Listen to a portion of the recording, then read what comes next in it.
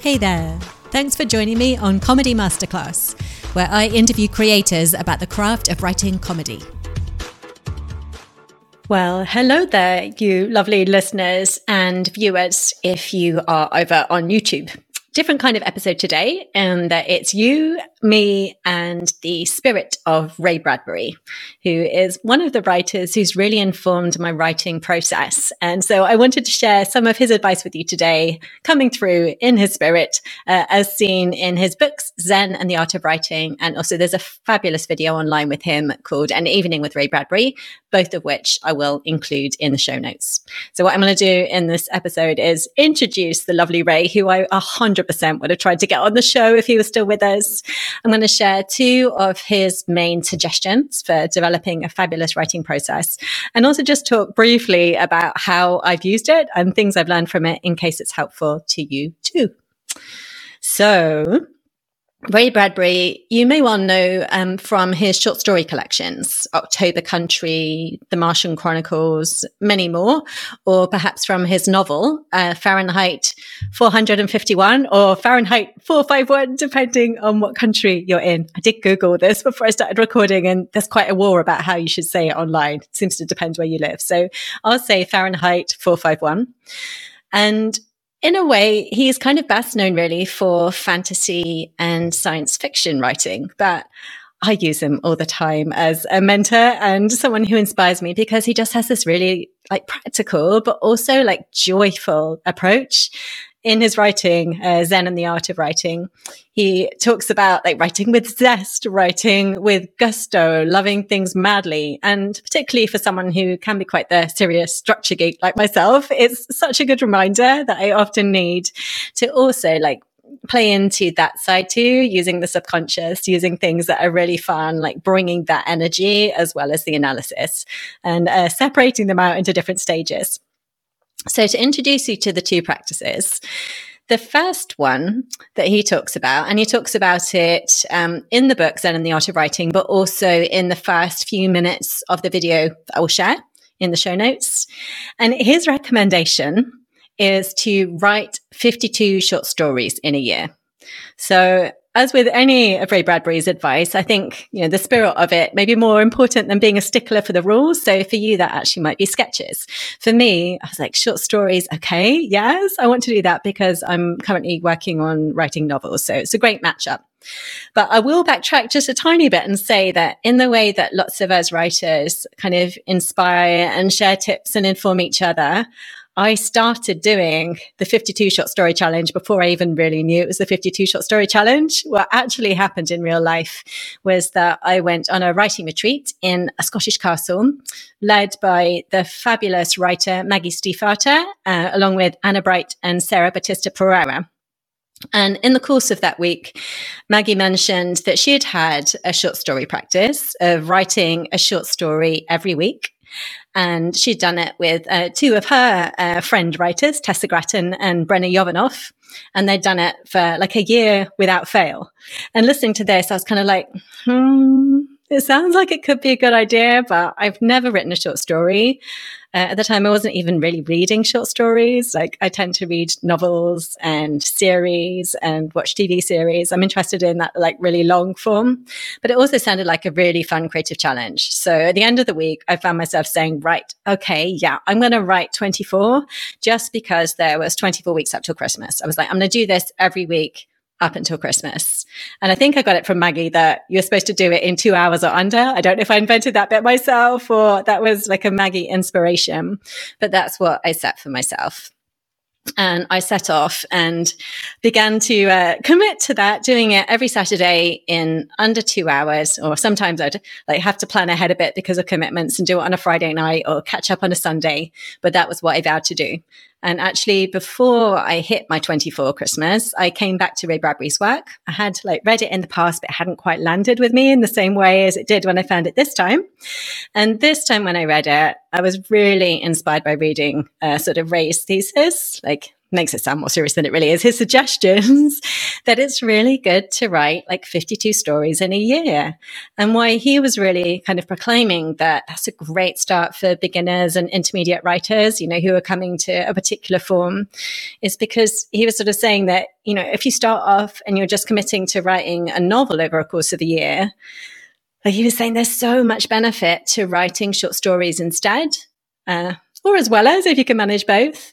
But because then you're really developing your craft, you're looking for ideas, you're learning metaphors. So on a really practical level, it's useful. And you get that like quality that comes through great quantity. And also he was saying psychologically, it's really helpful because at the end of a week, you'll have done something. And I certainly felt that benefit. Like at the end of the 2 hours, the first few weeks, honestly, I was quite frustrated because I was like, this is a mess. I wasn't able to do what I wanted. It's a shoddy story. Like I was quite frustrated, but very soon I was like, this is not sustainable and I want to have much more fun.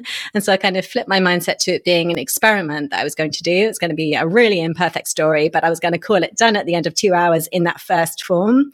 And actually then there came this great satisfaction with like starting with a blank page and then having made something, realized some kind of ideas, something story shaped at the end of the 2 hours. So I think Ray really was right on both the practical level and the psychological level for me. And I finished that 52 story challenge last July. And I 100% recommend it. I've actually talked about it with lots of different writers and even some guests who said that they're going to do it too. And what I want to share before I move on to Ray's second point, what he calls kind of writing hygiene, is a few things I think made it really doable for me. They'll be different for everyone, but if they help you, great.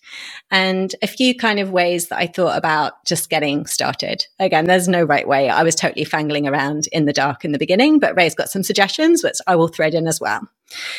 So at the end of the 52 short stories, I did actually immediately sit down and write like a short captured like 10 things I've learned from doing it, which I will also put in the show notes because I knew that I would forget like what it actually felt like and what helped me. And some of the things were things that I've already mentioned. Like it did actually help me committing to 24 to start with and then extending to 52. It did help me having that 2 hour container because it made it super doable. Might be different for you, but for me, that was the difference between being able to doing it every week and feeling like, oh my gosh, if it's this big, like 6 hours commitment and I have to write a perfect story, there's many weeks where I just wouldn't have been able to achieve it with all my other life priorities and work. I needed it to be doable. I needed it to be contained. Other things that really helped, and you can read these in more detail in the post if you want to, is like just constantly trying to make it as doable as possible. So some weeks I didn't even have 2 hours. I had like 45 minutes and I'd be like, I'm going to write a 100-word micro story. I'm going to do this. Whatever kept me moving forward had to be good enough. Even though like I used to be incredibly perfectionistic about different things. I've worked on that tons. I wouldn't say that I am so much anymore, but certainly with a challenge like this, like there was just no space for that. It was just like, it's going to be really imperfect. There's going to be loads of things that don't work. But actually it was super comforting to know that there was always going to be, or nearly always going to be another week. I'd be like, okay, that didn't work this week, but there's another week. I'll try something different next week. The other thing that really helped me was seeing it as an experiment. And it was incredibly fun to just think I could try anything for a week. I could try writing in second person. I could try writing from the point of view of a building. I could like take inspiration from what was happening around me, whether that was Valentine's Day or Christmas. And Ray Bradbury definitely in the book talks about like dredging your subconscious. And it's really fun, like when you're having to write that fast and in that contained a time, how much the subconscious comes and helps you out. Because when I think about that, for an example, the Christmas story, I was like, oh, it's Christmas coming up. Maybe I'll write a Christmas story. I set off like at the beginning of my 2 hours, I had an image that came into my mind and I just started following it. And as I was following it, I was trying to think of making Christmas associations. And by the end, I was like, that's kind of odd story, not very Christmassy. But like when I come back and read it, oh my goodness, my subconscious has completely filled in many things that I think and feel about Christmas. So it probably doesn't look like it on the surface. It's not your usual Christmas story, but it totally makes sense to me and my subconscious. And that was not something that I'd like written and planned out and thought. That was just like my subconscious helping me out on the fly to make something that had threads of Christmas from my point of view. Other weeks, I would pick something that had just like I'd heard or had happened. Like one week, really late one night, my husband said to me, it seemed kind of out of the blue, I don't know why. He said, "Would you still love me if I had snakes for hair?" And I'm really terrified of snakes. Like just on that really visceral level, I would never harm a snake unless I really had to, like do battle with one. But they make my blood run cold. I'm really frightened of them. And no matter what anyone says, like, oh, they're really warm. It's like, yeah, no, it's nothing to do with sliminess. It's like the eyes, the way they move. Don't like them. So when he said it, I thought about it like for a second and then I was like, yeah, totally. We'd just cut them off. No problem. And he was really horrified that I just said that I would just cut these snakes off. I think in terms of like he was hoping he was going to get to keep them. I don't know. But when it came to writing the story this week, I was just like really stuck on this image of someone who had snakes for hair. And the whole story just came from thinking of this character who had snakes for hair.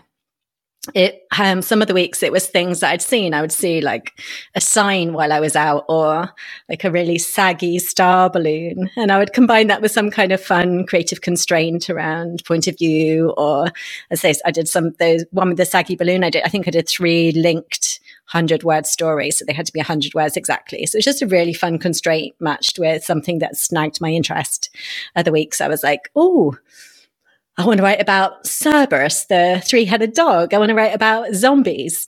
And what's really interesting is that I would get different questions. And sometimes people would be like, aren't you going to like really work on like take one of those and spread it over multiple weeks now though? So you can like send it off to an anthology. And I was like, no, actually that this challenge for me is writing 52 different ones. And I know then that I can come back and mine them for the things that have really snagged my attention and that I remain interested in. Some of them I'm like, nah, heist story, did that one week, total mess, couldn't fit a heist in a week, don't want to write another heist story, good to know. Body switch story, no, I think that week was enough for me. But others like zombies, that cropped up a few times, definitely want to come back to. And the Cerberus one, again, it's almost like a little, because it was so intense that 2 hours writing it is like this little time machine back where I can just see the title. It was for Cerberus, and I remember exactly what it felt like to write it. I remember that feeling of like really wanting to write about the 3-headed dog. I remember like starting to type and getting myself in a knot straight away with trying to do the point of view of all 3 heads and then being like, oh, once again, Danielle, you've bitten off more than you can chew in 2 hours, and like having to zoom the camera out and write it from Hades' perspective. So I could see a bit more of the world and what was happening and what might have happened with Cerberus. But I absolutely know if I went back to that story now, it's like, now I'd be so excited to investigate the dog point of view more. So it's a lovely little time machine when I now look at them to be like, that one, that one. Oh yes, I really want to go back to the zombies on the minibus and write what that was like and have them break down. Or, I want to go back to those 2 zombie girls and include a hair washing scene that's like a really gross makeover. I still remember all those feelings and those sparks of interest. And it does really feel like they'd be great to mine with more time. So super fun. To bring back to the lovely Ray Bradbury, who will spur you on if you watch his video or read his book, Zen and the Art of Writing. He has a suggestion of writing down lists of things and doing word associations. So writing down 10 things you love madly, or 10 things that you fear, or 10 things that you hate, and then killing them, or writing down different nouns and then using those as a springboard. So absolutely no wrong answer. And I'm sure you would all be full of your own ways to make it fun for yourself. And as I said, I did write a blog post with things that I learned. I won't share all of them. couple of other things that I'll share is one, I would say it really helped with decision making, because if you're someone like me that loves to play with different possibilities and spin things out, amazing. But it can also like just lead you down lots of rabbit holes, and you can end up working on something for quite a long time, exploring all the different possibilities. And there was just no space for this. It's like decision, decision, decision, even if it was like, not time, move on from Cerberus's perspective. Or one time I started it and was trying to do it as a transcript. And I was like, it's super boring. Like, we need to move on quickly. Let's move it over to first person for the AI character. So decisions, decisions, decisions. There's just no time to spin and consider. And obviously, like in a creative process, you might want to put some of that back in, but it was a really good discipline in a good way to have to make decisions. Other things I would say I would learn is like, if you do have a brain like mine as well, you might have to rein in your plot monkeys a little bit, because mine would be like, this could happen, this could happen. It'd be so cool if this happened, and this and this and this. And before you know it, I'd be like, I had a totally unrealistic sense of what I could possibly fit into the story shape that was available to me in the 2 hours. I mean, in the first weeks, I was literally like putting in quizzes and any way to kind of condense what I wanted to happen to keep the action moving forward. So you'll find your own kind of interesting flaws and challenges and fun things to explore. And then the next week you get to go again. So hope that's kind of helpful to think about. And the second part of Ray's writing hygiene that he recommends is, I've called it the 1,000 Nights Challenge. He talks about, for 1,000 nights, reading a poem, a short story, and an essay. So when I started the 52 short story challenge, I hadn't yet started this challenge. Again, I was sort of catching up with myself. And as I got back into like reading the books and thinking how I wanted to apply Ray Bradbury's advice, I think I started the short story challenge in the July, and then I started the 1,000 Nights Challenge in the October. What was great, though, is that by that point then, it was getting me reading short stories plus an essay and a poem. And the kind of reasons Ray Bradbury gives for why this can be fabulous for writers is he's got this lovely description of how it's almost like pomegranate seeds that you're putting into your brain, or that like you're feeding yourself with, that can then like all mix and shake together in interesting ways. And then you can use in your own writing, along with obviously your own life experiences. And I think that's a really fun way of thinking of taking in inspiration. Again, I always do things like in the spirit of it rather than an absolute stickler to the rules. So for poems, I will also include song lyrics.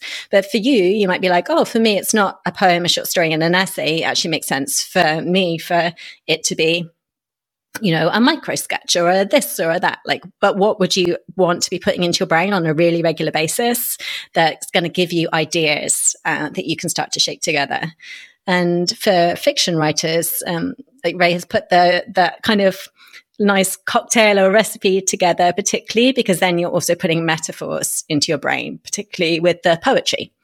And also I have to admit, I was not someone who was also reading much poetry at the time. Like, my thoughts of poetry, quite outdated, I know, but were sort of linked back to school and how miserable I'd found the experience. And also sort of as someone who really loves story, sort of struggling with some of the sort of more abstract conceptual poetry that I'd read, and probably also like massive fault of my own of not like slowing down enough to read it, just like sort of racing through it and being like, I don't get it. It's kind of boring. So I think I had some quite bad thoughts about poetry. But having engaged with this challenge, and I'm currently like almost halfway through, I'm on night 469, I think it is, as I record this. So getting on for halfway through, it means I've read 469 poems and essays and short stories. And when I originally set out to do the challenge, I think I figured it was going to take me 2.7 years to do, if my maths was right. And what I do is I've got like a little calendar on my website, daniellecraigie.com, where I share what I'm reading kind of as a record for myself. And other people have also asked me when doing it, like how to find the material. And I can talk a little bit about that too. I didn't mention, I've shared my short stories there as well. That was one of the things that I put in my things that I've learned, is just that I kind of wish we got to see more first drafts of work where it's appropriate to see, where it is this kind of sketches. Because right back in the castle in Scotland, like both Maggie Stiefvater and Sarah Batista Pereira, like showed me on their laptop scenes that were like more like first draft forms. And it was so comforting to me, honestly, because like we see the finished books, we see the finished products. It looks so marvelous. And it was very comforting to see that their first draft does not look like the finished book either, which might sound obvious, but sometimes you might think, oh God, my first draft is such a mess. I bet everyone else knows what they're doing. But no, maybe we're all kind of figuring it out, or most of us, at least me.